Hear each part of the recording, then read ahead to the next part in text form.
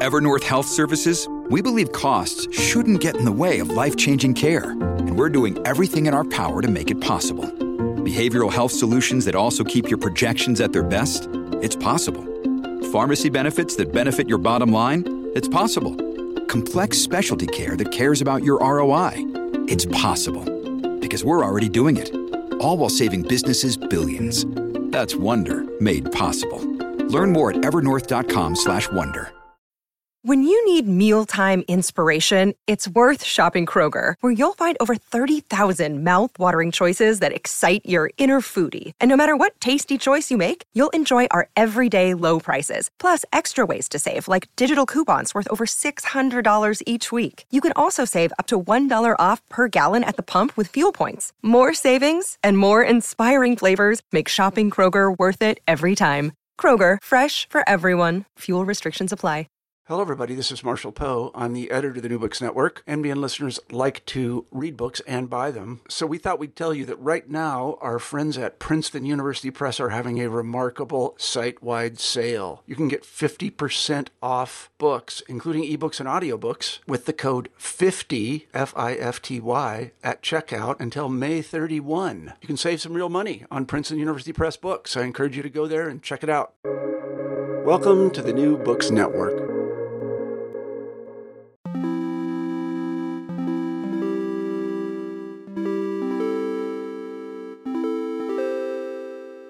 Hello and welcome to the New Books Network. I'm Pierre Dancer. This one's a downer, and that's a good thing. Maybe. America is stuck. The economic system is slowly subjecting Americans of nearly all income levels and backgrounds to enormous amounts of stress. The global capitalism that drove American prosperity in the 20th century is now making everyone poorer. Well, nearly everyone. And nobody seems to have a workable solution either. Whoever Americans vote for, nothing changes. In past decades, political promises of reform, renewal, liberation, new deals, or realignment have been broken, only to be made again in the next electoral cycle. Obama's message of hope and change quickly turned into sit and wait. Bernie Sanders only waved his hands, and even Trump's insurrectionary bravado failed to move the needle much. The less said about Bidenomics, the better. Meanwhile, capital is running wild and unchecked. During elections, voters are encouraged to blame each other for the failures of the democratic and economic systems. Nobody knows how to solve the problem, and nobody can imagine alternatives to the democratic stalemate. If you think this is an exaggeration, you're probably not paying enough attention. Maybe you've been distracted by the culture war, or by the hope machine, or you're busy fear-mongering yourself. But all these are distractions from the main feature of the system, that it is rigged and that there is no alternative. This is the damning but sadly convincing argument of the chronic crisis of American democracy by my guest Benjamin Studebaker. My interview style is to challenge authors and suggest that things are, in fact, much worse than they suggest. Today, it's me in the optimist chair. As ever, you'll find links to the items we discuss in the show notes, alongside links to my newsletter on art and culture, as well as ways to support my work. Benjamin, welcome to the show. Thanks for having me. It's great to be here. Well, is it great to be here, Benjamin? I absolutely loved your book because it is about the most depressing thing that I can imagine an academic press putting out. And it's depressing for the right reasons. We'll get to all of this, but before, I want to do a little bit of sort of background stroke psychoanalysis. What is it that has led you to become a doomer at your still, I can see from a picture, quite a young age? And why did you compel yourself to write this work of gloom and depression? Well, I started following politics when I was 8 years old during the Gore-Bush election in 2000. Oh, God. Yeah, so I started early, which I think is a factor. Initially, I was very much opposed to the Bush tax cuts and to the war in Iraq. It became very clear to me in 2004 that democracy doesn't necessarily work. And sometimes people get elected that don't have any idea what they're doing and are no good at all to anybody. And the system is not very good at preventing that from happening. Mm-hmm. And I think for a lot of people, that event is 2016. But for me, it's the re-election of Bush. And, for I can understand electing Bush once, but twice, right, when I was a kid, was an unforgivable sin. Mhm. And American democracy, I've never quite forgiven it for that. It got worse when Obama gets elected, and then within just a few years of getting elected, he signs the Budget Control Act of 2011. He uh, goes into Libya and cuts the per capita GDP of Libya in half. The country is still in civil conflict years and years later, and the responsibility for it gets kicked all over the place. Mhm. Obama blames David Cameron for it. So that was a second disillusionment in 2011 that really, really kicked me in the face. And I think in the early 10s, I more or less had the attitude that American democracy is a bad system that doesn't work. Now, I briefly gave myself a reprieve from this when Mhm. Bernie Sanders showed up on the grounds that Bernie polled better than I expected him to in the primaries. And that made me go, well, maybe I'm overly pessimistic and too bleak. Maybe I have the wrong priors. So I tried to get myself invested in the Bernie campaign on the grounds that, well, if I'm wrong about the polling, maybe I'm wrong about lots of things. Mm. And for a while, I wrote a lot of pieces for various magazines that were trying to support or help the Bernie campaign in various ways. 2020 came along, and the campaign was much worse than the 2016 campaign in terms of how it was run, in terms of its messaging. I was frustrated with the direction it was going in. And then when he was completely wiped out in Super Tuesday, I had a period of contemplation, which ended in me returning to something like the position I had before Bernie happened, but with an even gloomier, bleaker countenance than before, informed by another whole decade of miserable, horrible things. Okay, so you've hit on something that's quite important, because the kind of narrative that has become very popular, particularly over the pandemic, where suddenly everyone was reading Christopher Lash and making podcasts about why nothing feels possible. But it seems that you have enough of a prior. 2016 isn't necessarily the moment. We're not going to be discussing how social media and the alt-right have ruined everything for everyone.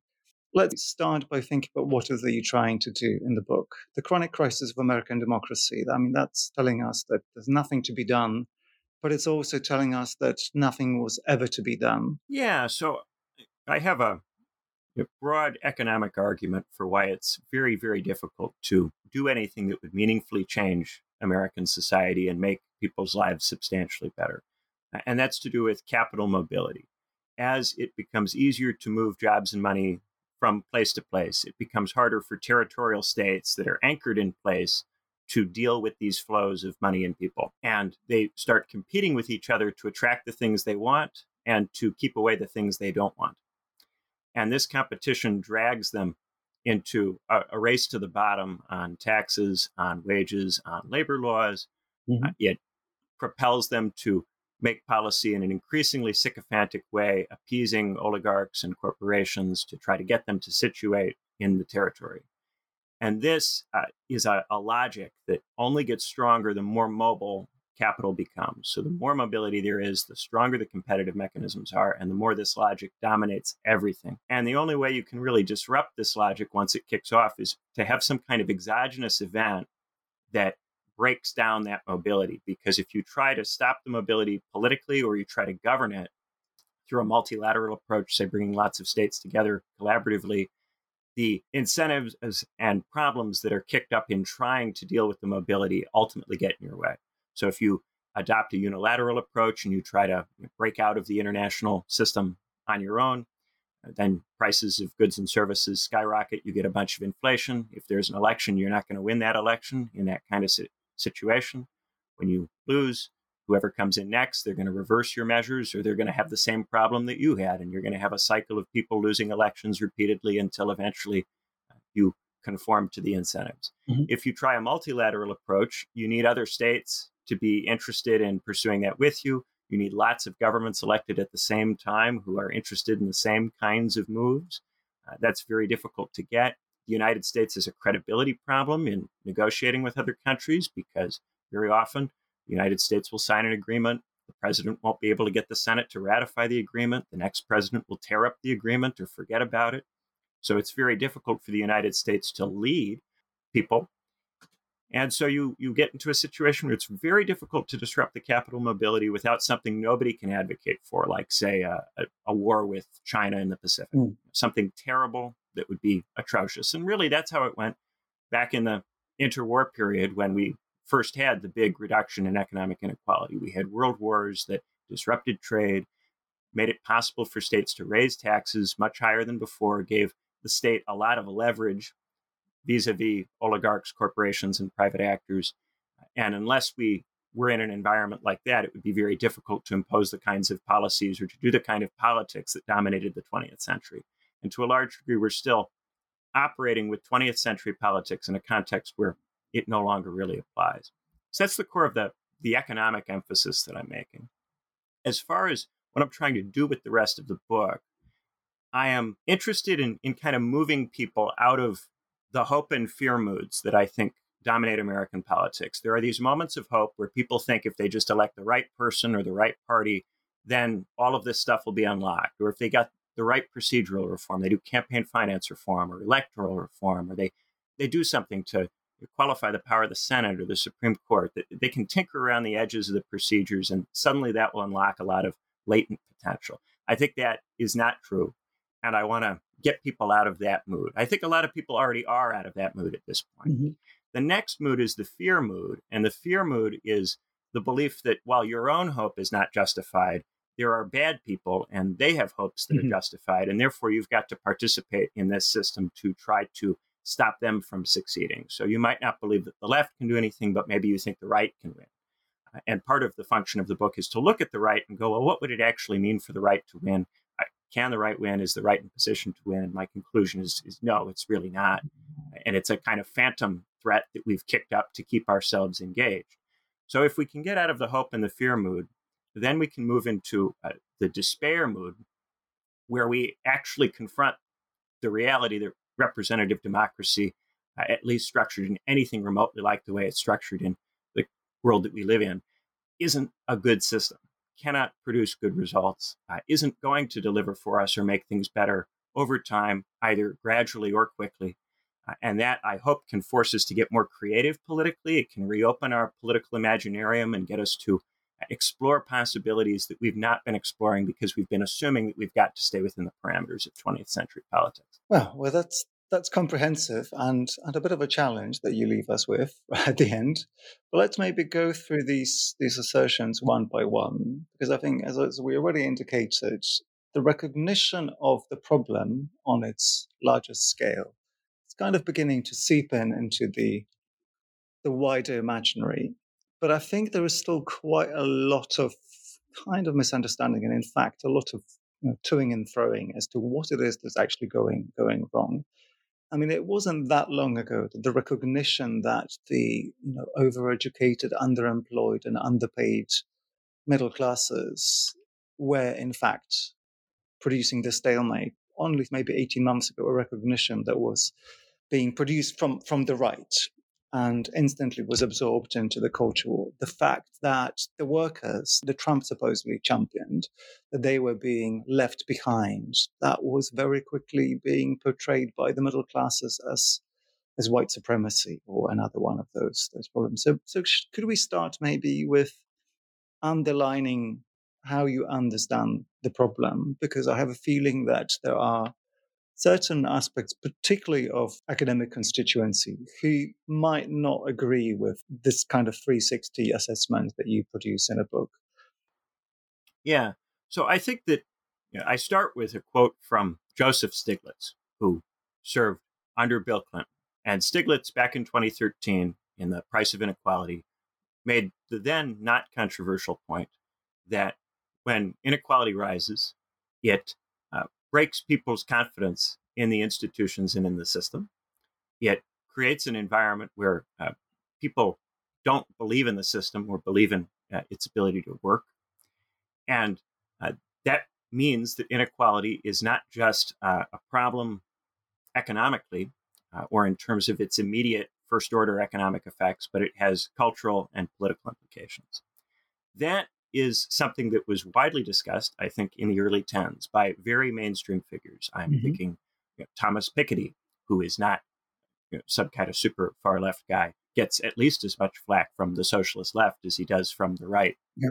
It was something that you could find in, from a lot of different liberal points of view. The idea that the economy affects the culture, and you can't talk about these things as separate or disconnected. I think that post 2016, there was a closing up of this discussion. It became important to a lot of people to avoid dealing with this, lest they give aid or comfort to people that they regard as bad actors. The core of what I'm saying is not that globalization is bad. It's that globalization needs to be governed for it to work, that it's not possible for us to govern it because we have allowed the mobility to become too intense too quickly before we properly governed it. Coming out of the post-war era, we opened up trade with GATT and we opened it up with the WTO, and we assumed that there would be a functionality to this, and we didn't properly govern and manage the flows. And the ordinary conventional post-war liberal position is that you've got to govern these flows because if you allow them to run all over the place, if you marketize everything, there's going to be a disembedding social effect. Someone like Karl Polanyi would make that argument. There's a disembedding social or cultural effect that will get out of hand, get out of control, and manifest in lots of different ways, some that you might be able to sympathize with and some that are very difficult to sympathize with, but all ultimately rooted in that economic transformation. So I'm not trying to suggest in this book that globalization is evil or bad, or that interaction with different people is evil or bad. I would prefer, personally, a multilateral approach where states come together and set up new rules for how to do international trade that facilitates movement of people and movement of stuff. It's very difficult to do that, and it's because it's very difficult to do that that we start to get talk of unilateral strategies. In Piketty's book, he starts with, it would be great if we could do a global or regional wealth tax, but if we can't do that, then there's going to be a turn toward protectionism. And when Piketty says that, he's not saying protectionism is great. I think, he's not saying that protectionism is from a trade or an economic standpoint the optimal path.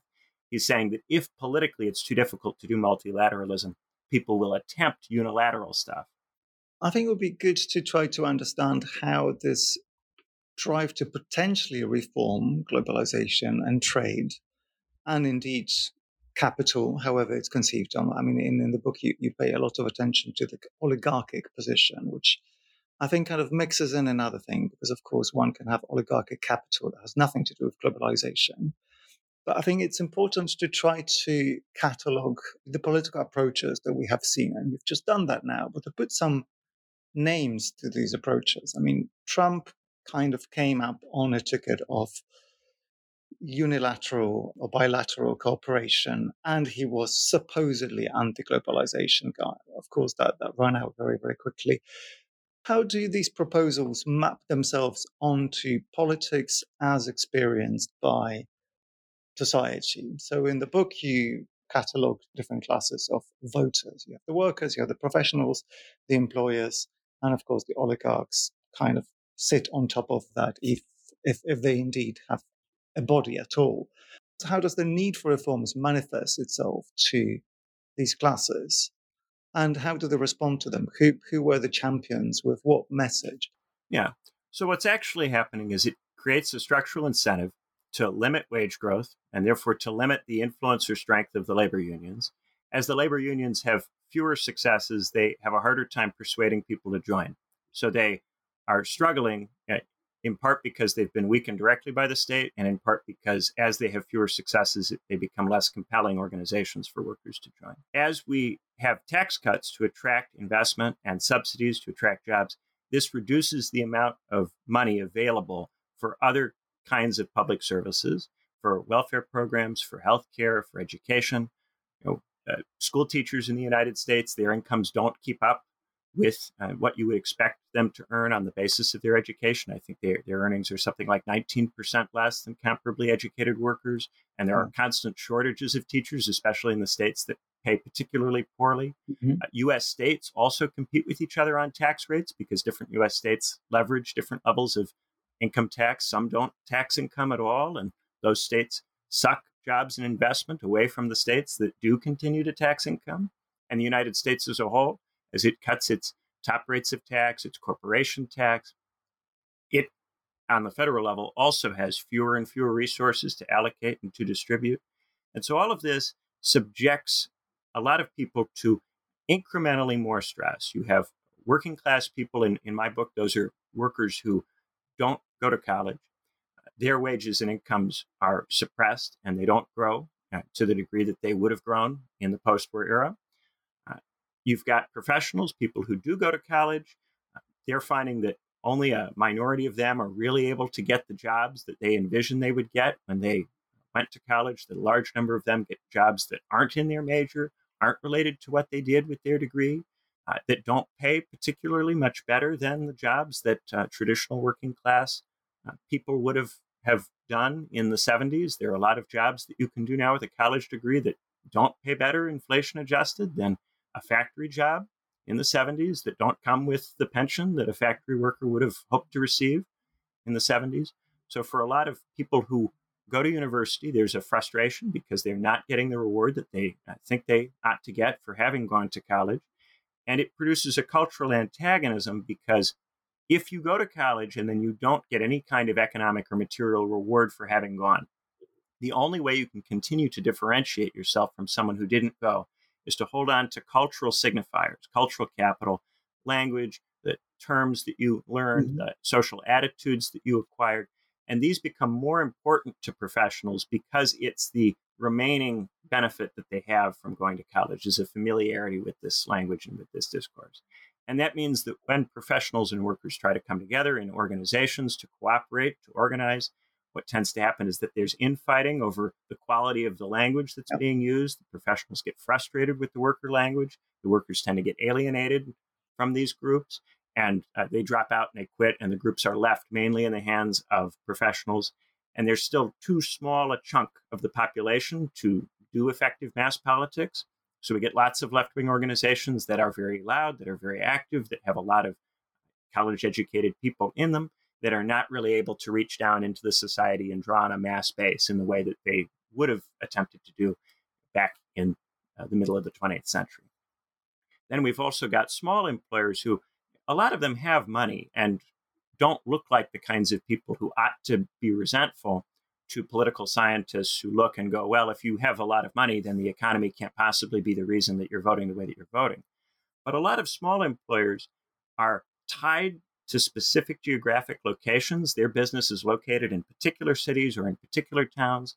So if those cities and towns are not doing as well because the professionals and the workers in those places have incomes that are stagnant, and they're having their incomes propped up by debt, and then those debt bubbles are popping, or they're having it propped up by quantitative easing, monetary policy, these things look unstable to small employers and make them worry all the time about their businesses. They worry about crime. They worry about going out of business.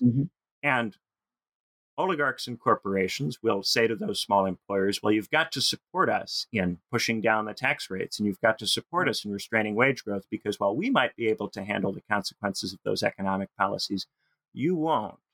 So the small employers are often recruited into policies that hurt their customer base and make the local conditions worse. But they're still often very resentful and very frustrated with what's going on. And I think most people at this point are resentful and frustrated, and that's expressing itself in lots of different ways. I think there are a lot of professionals who try to direct this resentment towards social and cultural groups, who try to direct it at racial groups, at religious groups, ethnic groups, genders, sexualities. And that is another divisive factor. Then we've also got an attempt to get professionals to target workers who have views that are racist or sexist or homophobic or bigoted in some way or another. And so if workers are being induced to hate various groups of people, and professionals are being induced to hate workers insofar as workers hate various groups of people, we have a culture that is driving apart the professionals and the workers and making it impossible to do any kind of mass politics. Oof. I think one of the reasons that you are right about this is that even in laying out this description, you have had to draw on analysis that pertains on the one side to the left, on the other to the right. So you kind of try to blend in materialist thinking with cultural analysis. And we have seen definitely over the last 5-6 years, and the same is true in the UK, maybe more recently, that the two just do not meet in the middle. we can either save the working classes or we can save the college-educated elites. Somehow it's impossible to understand that actually pretty much everyone is here being suckered by capital. And I think that sets up what you do in the book, which is to explain why the promises of either the extremes, whether it's Bernie Sanders or Donald Trump, who come 2016 were both promising to address a kind of chunk of those problems from different sides, why it is that they cannot deliver anything that goes beyond gesturing. So could you go over what it is that those promises are and why the promises from the left and the right end up eating themselves? Not necessarily because the system is rotten. There's nothing that a politician can really do if they're only interested in re-election and following whatever the lobby says. But I think there's a deeper problem that you identify, which is that the ideas for solutions to the material and cultural problems are themselves just artifacts of these problems. Yeah. So in the case of the Sanders left, there was always a lack of specificity about what the international strategy would be. Sanders expressed a dissatisfaction with existing international trade agreements, but he never said, for instance, that he was going to try to throw out or change over or replace the WTO regime with something else. Most of his focus was on domestic policy, stuff like Medicare for all and tuition-free college, job guarantees, policies that would substantially help workers and ordinary people, but would require substantial tax increases. And the question then, if you do those tax increases, is, well, what happens in terms of the competitiveness of the state vis-a-vis other states? What is going to be the mobilization of oligarchs in the face of those kinds of tax increases? What we saw in terms of their mobilization was a concerted effort to make sure that Bernie could not win that Democratic primary and could not be the candidate. Mm. And we saw over time the Bernie campaign an attempt to survive the various accusations that were lobbed at it in 2016 of it being a Bernie bro campaign with all white male supporters, skewing more and more in the direction of socially progressive, professional, cultural concerns and interests in 2020, which gave it some defense against those accusations, but chased away a lot of the rural working class voters who in the Democratic primary in 2016 had voted for Bernie in states like Iowa, in states like New Hampshire. So what we saw on the electoral map in 2020 was a shift in where Bernie got votes. He got fewer votes in rural areas. Those people tended to go to Biden or they went to Buttigieg. And then an increase in college towns and in cities, not an increase with African-American voters that never materialized, but a substantial increase with Hispanic voters in particular. Mm-hmm. But that trade-off ultimately did not put the movement in a better position to succeed, either at the presidential level or in local elections. The tendency in local elections has been for the left to try to win in very, very blue, heavily gerrymandered urban districts that don't look like the rest of the country. And in trying to win those seats, the candidates have to adopt social and cultural positions that make it very, very difficult for the movement to scale and to work in other parts of the country. When people run on a left-wing platform in a more ordinary kind of district, they have to deal with the fact that these members of the House in the squad are very well known nationally. They have a big national profile. They're associated with a lot of cultural positions that aren't popular in the rest of the country. And so that really puts the brakes on any attempt to win a large enough number of seats to do the major kinds of reforms that Sanders talked about. And over time, that leads to a turning away from those reforms as the representatives who do get elected have to find a way to look like they're doing something constructive. They have to shift the goalposts. They have to lower their targets. They've got to find a way to pass off whatever it is they're doing as meaningful because they don't have anything like the numbers to actually pass major policy reform. On the right, Donald Trump won the election, but when he got into office, he found very quickly that there was very little he could do as far as disrupting capital mobility. When he tried to start up the trade war, immediately anything he did as far as reducing or regulating trade was presented as an enormous violation of the international market order. So there was a lot of libertarian Republicans in Congress who were militantly opposed to what he was doing, who would be happy to vote to restrain his ability to modify trade agreements. Yeah. And that acted as a brake on what he could do. What he tended to do was focus on the bilateral relationship with China rather than the entire trade system. Yeah. Even then, he only managed to reduce imports of goods from China by about 6%. And there was a rise of 88% in the same measure of imports from Vietnam. So the tendency was to chase the trade from one country to another. It was not to repatriate jobs. There was no expansion, really, of manufacturing jobs. They didn't recover to the pre-2008 level, let alone to the peak in the 70s. And once COVID hit, Trump became mainly worried that the economy wasn't going to perform well enough for him to win re-election. So during the election year, he completely backed off all of this. So there was a total running away from it. Now, because the right is convinced that this is mainly a cultural thing, that really the problem with the United States is that people don't believe in it, they're not committed to it, they're not working hard enough, they are narcissistic and don't have the right traits. Mm-hmm. Because Trump continues to wage culture war, they treat him as if he is being successful, because they think if you are able to win the culture war and get people to behave better, that will be enough to resolve all of these economic problems, that there's nothing really fundamentally wrong with the system. It's just that the people in the system don't have the virtues necessary to make the system work. So because of that, they don't really problematize the discrete economic failures of the administration. They don't really recognize them or talk about them. And largely, for this reason, Trump is regarded as this successful figure by many people on the right, and many of them are lining up to vote for him again and to try this thing again. But it's not going to work any better if it does happen a second time. Yeah, I'm afraid you might be right. Even though the book, of course, focuses on the US, I was trying to apply the UK lens as I was reading it. And at this stage, noted that the difference between the Conservative Party, who is now in power, has been for over a decade, and the Labour Party, which is probably going to win at the next elections. The only difference that one can really look at is the policy on trans rights. And even that is beginning to blend into a fudge. So we've got somehow to the point where the economic and social, because of course they're connected, policies of both the parties, both Labour and Conservatives, and I think the same thing is happening in the US, is to guard a centrism of doing nothing at all and just kind of waiting for things to get worse and worse and worse, because of course it doesn't look like that when you're busy fighting cultural wars. I think the only point at which I disagree with you on your analysis so far is that I think actually the left is probably engaged in the cultural war just as much at this stage as the right is. You posit that the left is a false hope and false dream manufacturing machine. But I'm wondering whether that is indeed the case. Like, which bit of the left, if we took away academia, if we took away the hundreds of books about resistance, decolonizing X, Y, and Z, which are ideas that have audiences that could be counted on literally the fingers of two hands.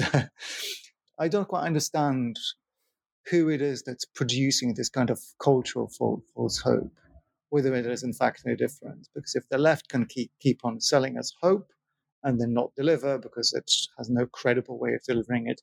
The same hope delivered by the right of, we click our fingers long enough and it's suddenly going to be 1970s or maybe 50s, because that was the last time that the Americans were really American. Of course, that's not going to happen either. Do you see a difference in who's manufacturing what kind of culture? And in fact, I'm interested in thinking about whether there isn't an aspect of this cultural fantasy that isn't salvageable. You write at one point that America is locked in a chronic struggle over meaning. And gosh, isn't that struggle actually worth having? I mean, meaning does matter. I certainly think it matters. I think the difficulty is, while the economic context is bad and while it's getting worse, the kinds of cultural interventions that are possible will also deteriorate and get worse on the basis that the economy that is structuring how people feel and is producing in them their resentments. That's just making it worse and worse, so that when people do participate in a cultural discussion, they're operating from an increasingly unstable position that makes it really hard. In antiquity, Aristotle and Plato make the argument that you've got to have enough resources and enough comfort and enough time and enough leisure to be able to engage constructively in philosophical and cultural and artistic practices. And if you don't have those things, if the economy systematically denies you these things, then if you are still invited to engage in these processes, you're going to be engaging from a position of trying to meet the psychological needs and material needs that you have that are currently unmet. And I think that is a major part of what's going on here. A lot of modern liberal political theory operates on the basis that civil society will, of its own accord, generate cultural progress, generate a culture where we are able to participate effectively and constructively and have dialogue that works. And the argument I really want to make is that if you let markets run wild and you allow capital mobility to intensify and you don't regulate that or control that appropriately, it's going to undermine the conditions for having a conversation that can go anywhere positive. So I care about the conversation. I care about culture, and I care about all of that. I just don't think it's even possible to look for anything good to happen in the culture while the economy is getting worse. Okay, then we have to look at the system of democracy itself. Why is it that despite the compromised but still best efforts, our politicians for decades have not been able to move on anything? And more to the point, why have we let them get away with this? What is it that we're voting for? What is the relationship between citizenship and democracy and representation? No biggie, but why does the system prevail? So I think for people who engage in political discussion, which is certainly not everybody, it's mainly people who go to college who learn, engage with what does liberty mean, what does equality mean, what does representation mean, and even within the set of people who go to college, the set that really do classes focused around those subjects is small and getting smaller all the time. Within that space, there's been a shift in the way that we understand these terms. So liberty, equality, and representation have tended to be hollowed out and reduced over time to make them less demanding concepts so that people who try to use these concepts to make political demands on the state find that they're much less effective. And in the book, I talk about the tendency in the universities to offer a kind of binary conceptualization. Mm-hmm. So liberty is either positive or it's negative, and those are the two types, and that's really all there is. Or with equality, we're talking about opportunity or outcome, and those are really the only two considerations. Or these days, we're talking about equality or equity, and these mean two very specific things that you can represent with a drawing of some people watching a baseball game, and there's really nothing else going on apart from that. Or with representation, the old way of thinking in terms of delegates versus trustees. Are the representatives supposed to do what they think is best for you, or are they supposed to do what you want? And this two-dimensional way of thinking about stuff offers undergraduates an ersatz of political theory without the thing itself. And I think what's really going on is that in all of these different categories, there has been, and you can look back, I think, at least to the post-war era to find the roots of all of these, a running down gradually of the demandingness of the terms that we use. So liberty becomes increasingly focused around non-interference. It has less and less to do with developing people's capacities or freeing them from relationships of domination. At this point, to talk about freedom as non-domination, as say Quentin Skinner does, you have to have a whole talk just to even begin to clear space for something like that. It's not the ordinary discourse.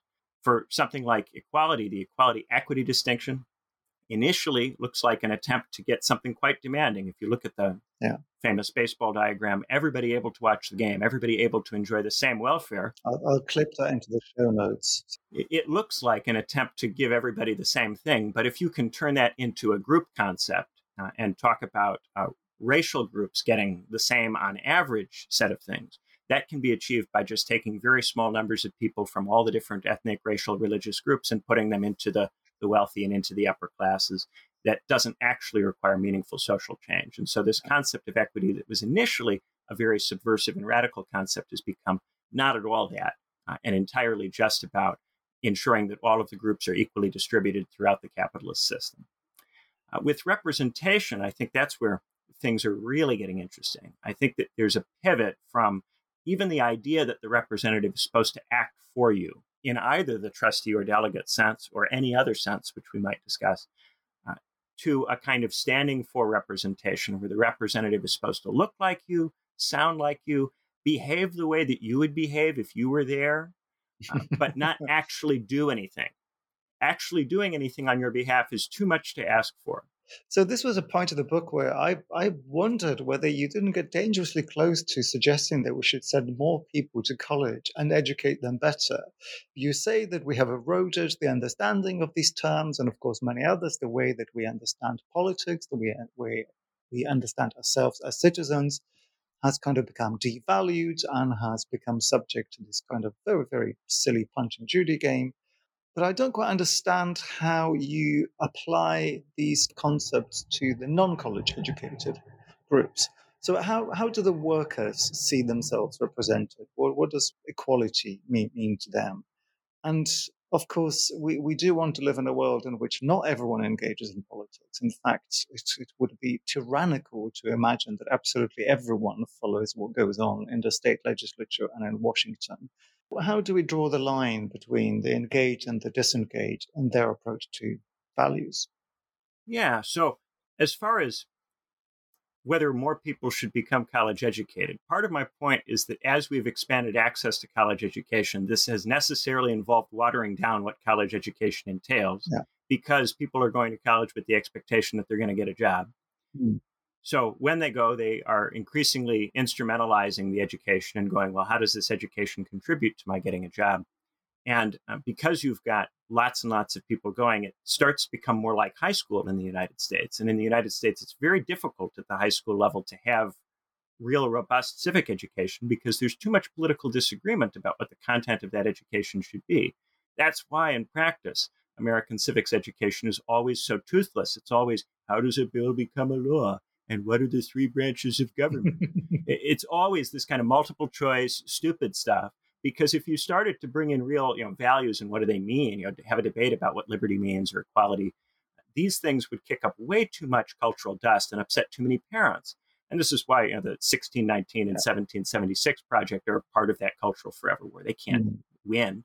You can't actually have a high school civics education that is in any meaningful sense controversial in this country. Yeah. And increasingly, that's also true for undergraduate education. As undergraduate education is universalized, it becomes more like high school education.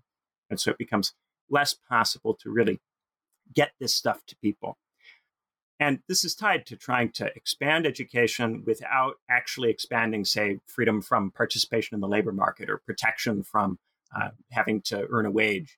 We have contracted that while expanding the number of people who go to college. So it shouldn't surprise us that the universities become more instrumental and more focused around jobs.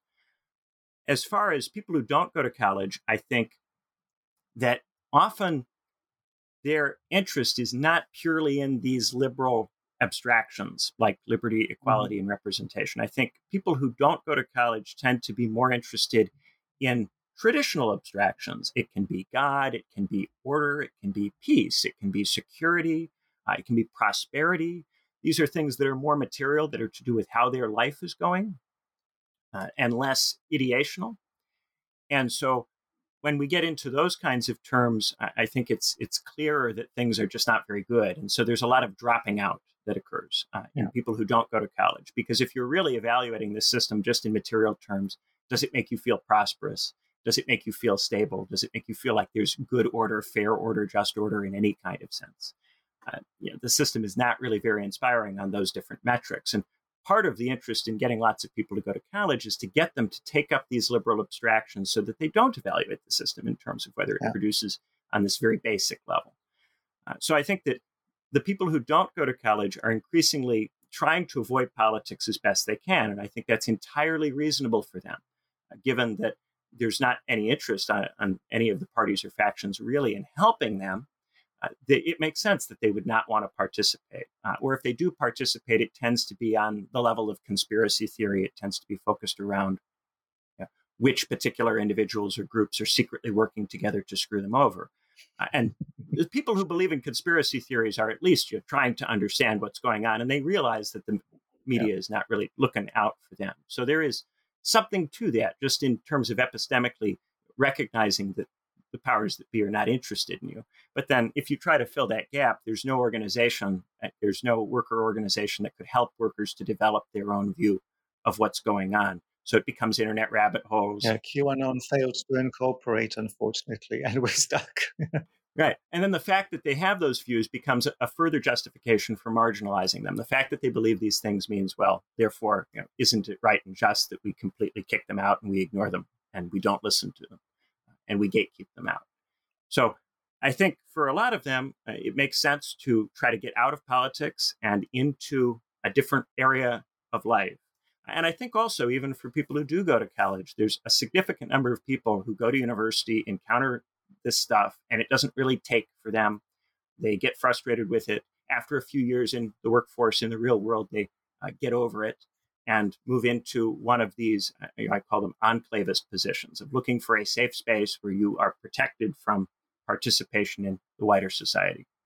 I think you identify probably the biggest challenge of social and political theory, which is to marry the two sides together, yes? So that we can have on the one side the concepts like liberty and the other approaches, whether it's faith or family, where actually you do go through like 4 ways of non-participating in politics, which are faith, family, phantoms, and futurism.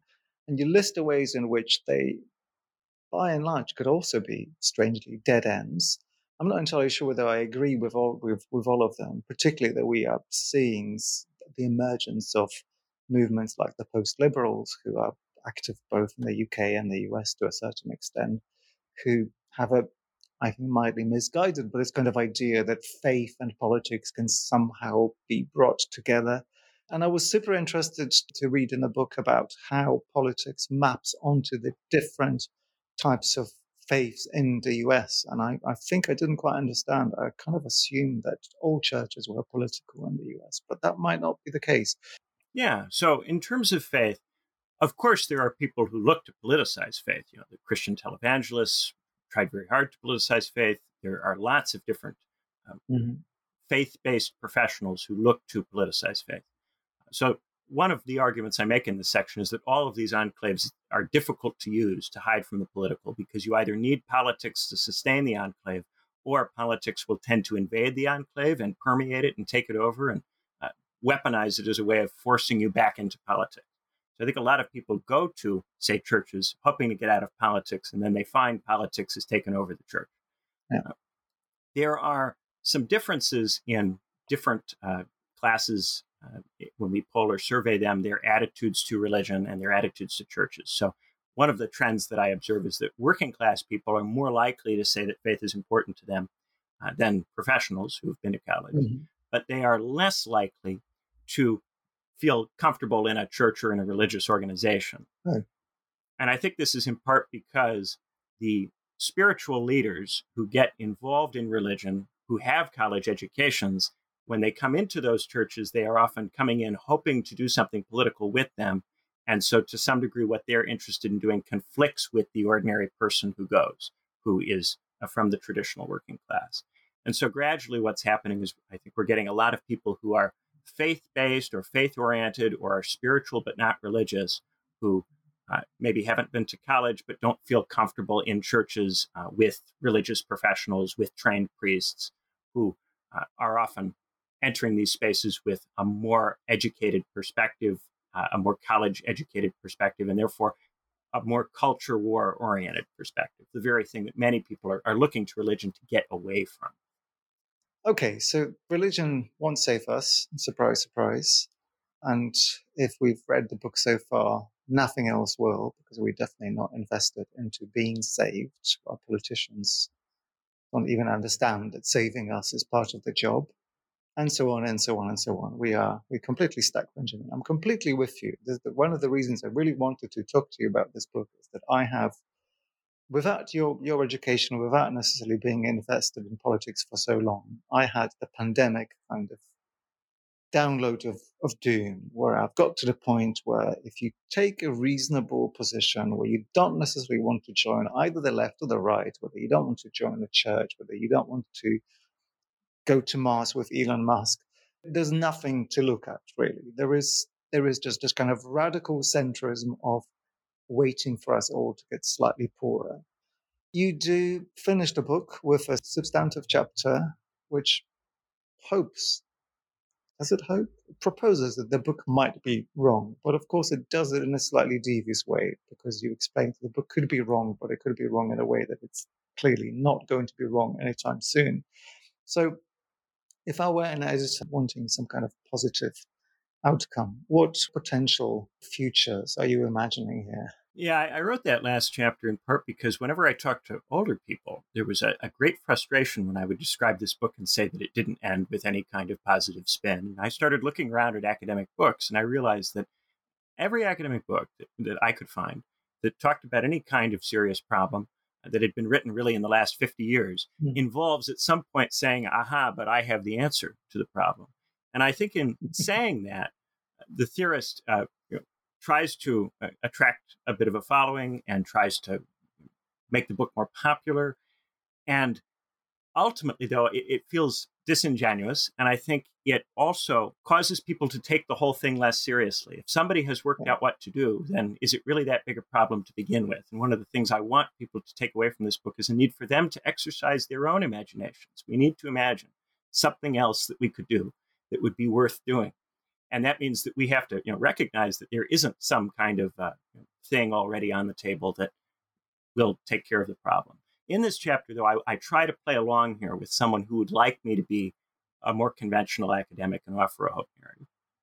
And so I take people through a step-by-step process of let's try to imagine a political movement that runs for elections, contests elections in the United States, and all the problems that come up as you try to build such a thing.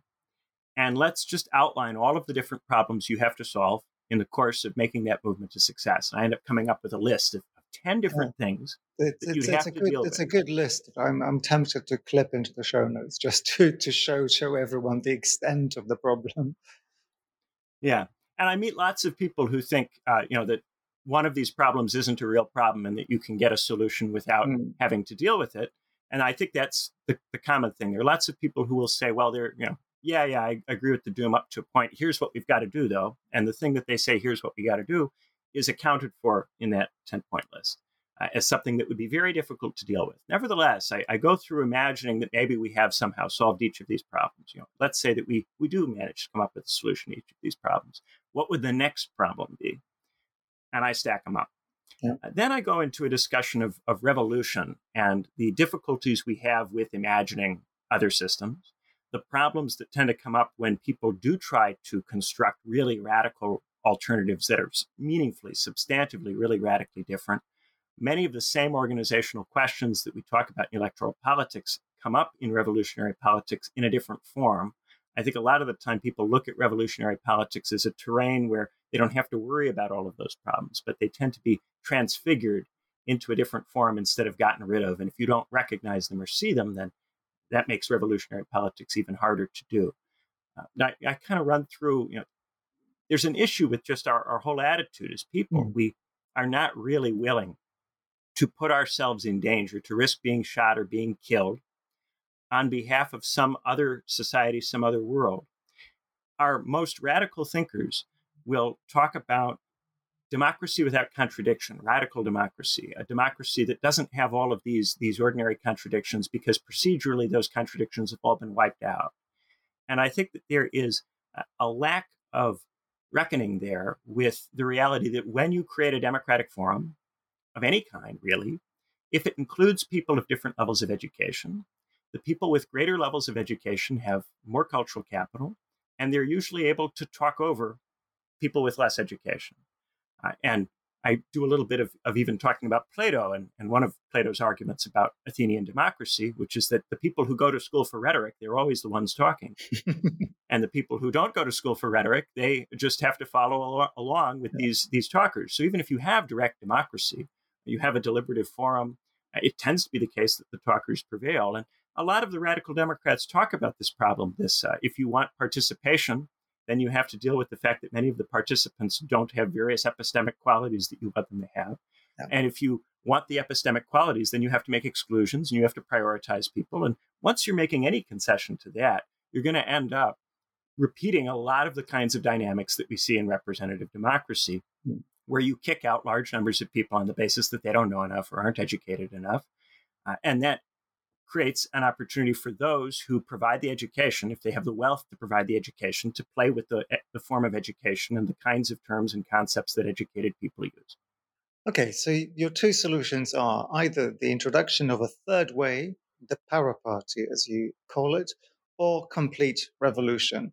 I think we can challenge, I'm going to do this facetiously, I'm going to challenge your pessimism about the potential of all of this, because we have just seen the birth of no labels. Senator Joe Manchin's brainchild, an alternative party that so far has generic values like integrity, because politics supposedly has ever promised the lack of integrity as a platform.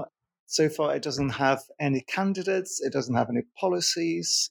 I don't know. Maybe it goes kind of up to point 4 of your 10 problems. It's the kind of party that some kind of oligarch would probably fund out of sheer boredom. They're not interested in culture wars because they don't really have the vocabulary to really articulate what culture is. Anyhow, so let's laugh at the no labels. But realistically, what is this? Is this one of those attempts? And if it is, what could we learn from its inevitable failure? It reminds me of a little bit of a different version of Change UK from a few years ago. Oh, exactly. Yeah, or Emmanuel Macron in France, a kind of radical centrism that is trying to make an effort to reconcile cultural positions. But again, that just conceals the fact that on most economic issues, it's basically the same thing that everybody else is offering, just with a different cultural glaze. And with Joe Manchin in particular, he has a politics that works well in the state of West Virginia. But the reason that most senators in most parts of the country are not like Joe Manchin is that most U.S. states aren't like West Virginia. And so very often there are situations where the Democratic Party doesn't want to support some more radical measure. There needs to be somebody who takes the blame for this. Ideally, that someone is someone who will benefit politically from taking this stand. And Joe Manchin happens to be the senator in the perfect place to oppose what the party wants to do and get an electoral benefit out of it instead of a detriment. So there's a symbiosis between Joe Manchin and the Democratic Party in that he lets the party not support things that it doesn't want to support. And then he personally takes all of the blame and, in his home state, all of the credit for the fact that the party isn't moving. Similar to what John McCain did with healthcare when they were trying to do repeal and replace under Trump, where John McCain votes down repeal and replace. And the party gets to go, well, we tried, but John McCain didn't let us do it. The whole party is off the hook. It's all John McCain. And he gets all of the blame and all of the credit with the people that he cares about, really, which at that point in his career, I think were mainly his fans and followers and admirers. I think you're probably right. This is a kind of strategy of just externalizing the extremes. And it does seem, no labels from its kind of very, very PR unsavvy, but actually probably quite well studied launch. It seems like the most cynical way to do this.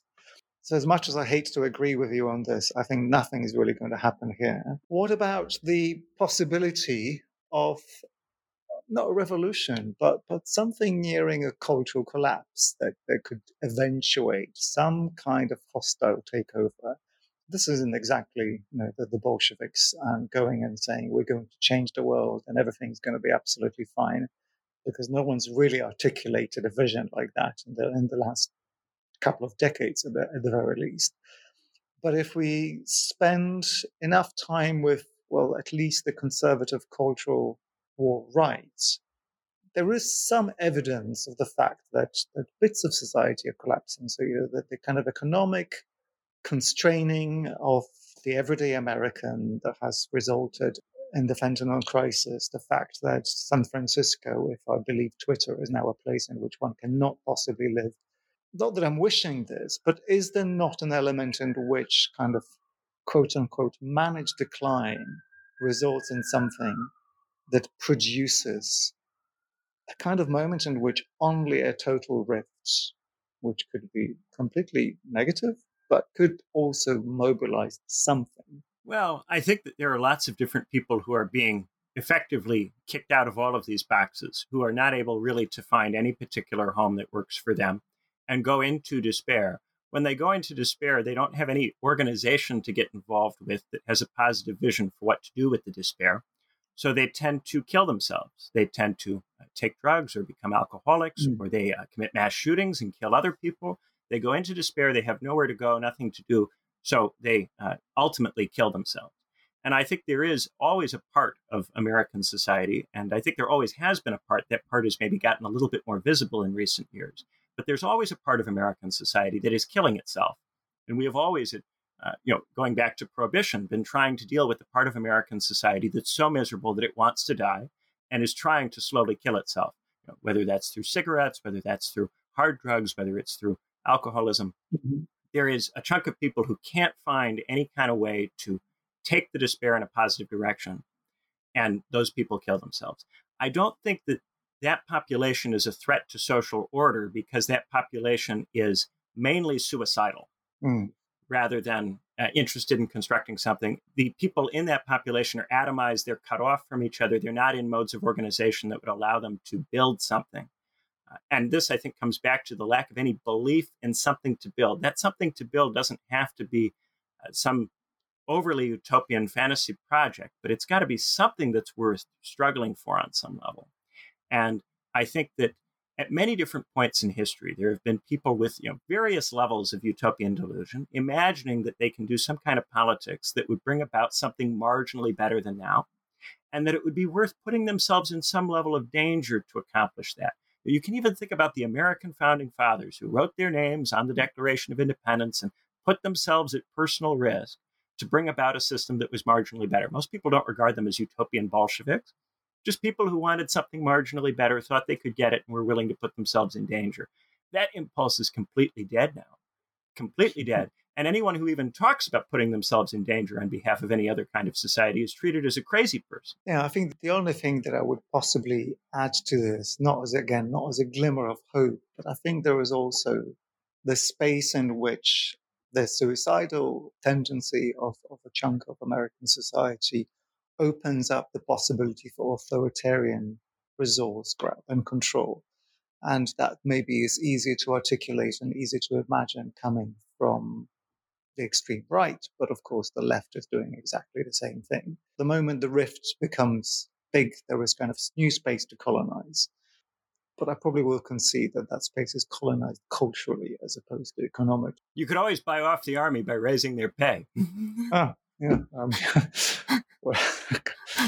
Oh, God. Benjamin, so my slightly frivolous question, and this is not quite frivolous because you've got up nice and early for a conversation. Your shirt is ironed. I think you've shaved. How come you haven't ended it all? There was a really fundamental question. Once one has broken with the kind of false consciousness that pretends that things are really okay, that someone is coming to save us, that whether it's the revolution you're hoping for or some kind of alternative politics, or that you will just survive in your current circumstances, that things are going to be good enough.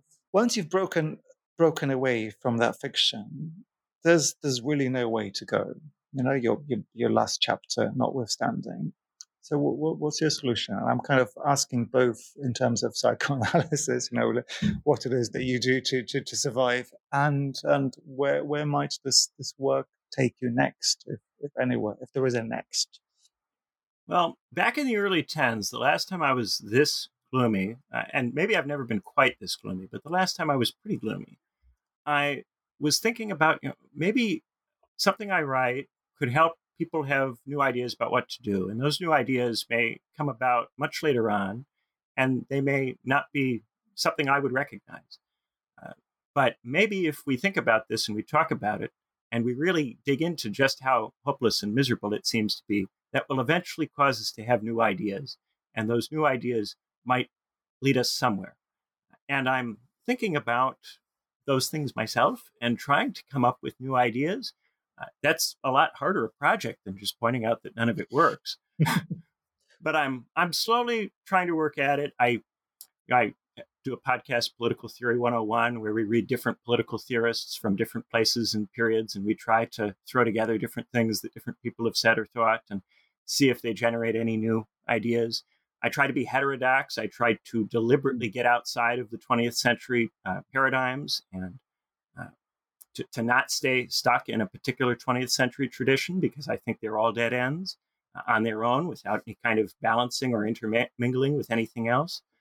So I'm really interested in a lot of this stuff. I can get myself interested in just reading some old dead political theorist and writing up a description and talking about it with somebody.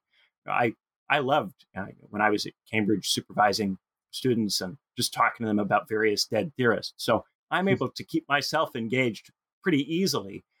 I don't know that very many other people, if they had my view, would have it so easy. And for that reason, when people find my view too psychologically unpleasant, I certainly don't blame them at all. It is not a very easy view to have.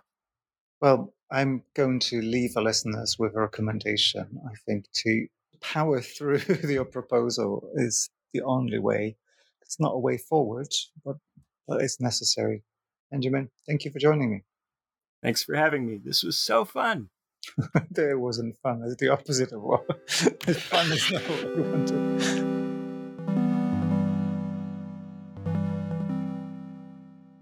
The Chronic Crisis of American Democracy, The Way Is Shut, by Benjamin Studebaker, is published by Palgrave MacMillan. I'm Pierre Delancey, and the editor is Marshall Poe. Thanks for listening, and join us next time.